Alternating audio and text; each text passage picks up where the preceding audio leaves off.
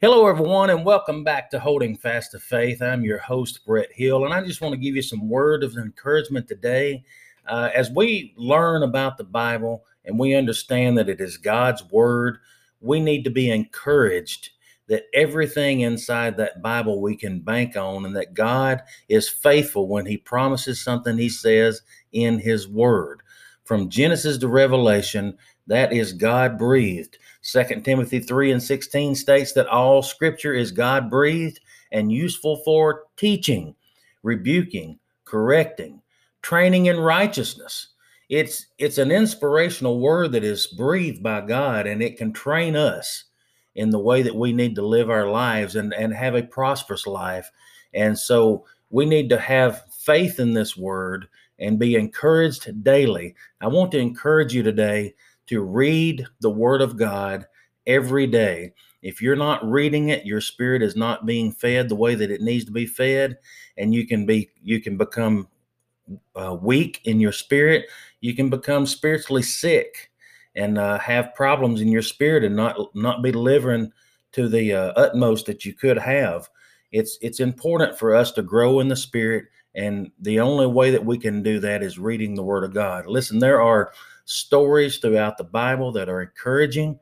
There are people throughout the Bible that are recorded of having problems, going through trials and tribulations, and because of being faithful to God and holding on. And one of the best ones is in the book of Job, where Job lost everything he had, and then God gave it back to him just over and over in abundance because of his faithfulness and never turning his back on him in the trial.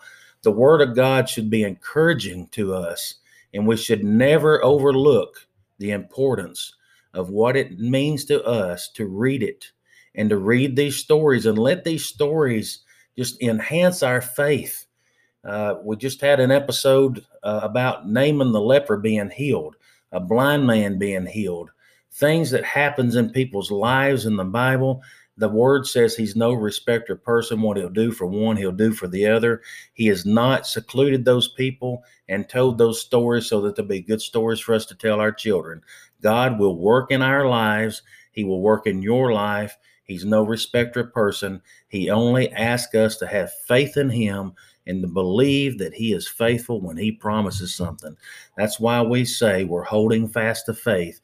Our program stands on the Word of God, Hebrews 10:23, because we know that God Himself, our Lord Jesus Christ, everything that He did, everything that He said, every word that came out of His mouth, we can bank on it. So I want you to be encouraged to get your Bible out and read the Word of God and hold fast to faith.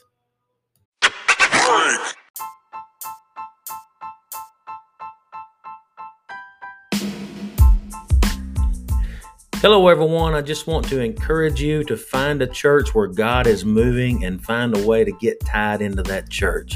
It's important for every Christian to be involved in corporate worship. So if you don't have a home church and you're not near the ones that we're advertising on our program on a regular basis, seek out a good, God-fearing, Christian-based, Bible-believing church and start attending church and get involved in your local church. God will bless you for it.